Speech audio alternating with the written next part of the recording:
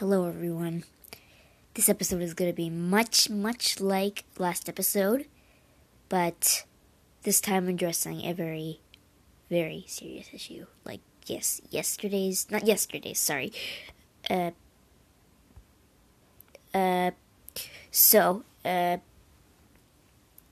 last time's video was a bit serious, but this time it's more serious. This is addressing Pokemon Sword and Shield.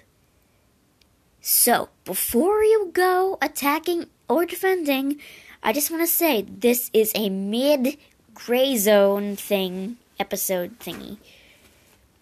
So, I'll just cut straight to the chase. This is going to be all in the episode. I might as well sum it up in just a couple of words. Pokemon Sword and Shield might not be great, and what Game Freak is doing isn't the best, isn't good at all. It doesn't excuse death threats. It does not. They may be empty threats. They are unexcusable. Unexcusable. Thank you. Have a good night.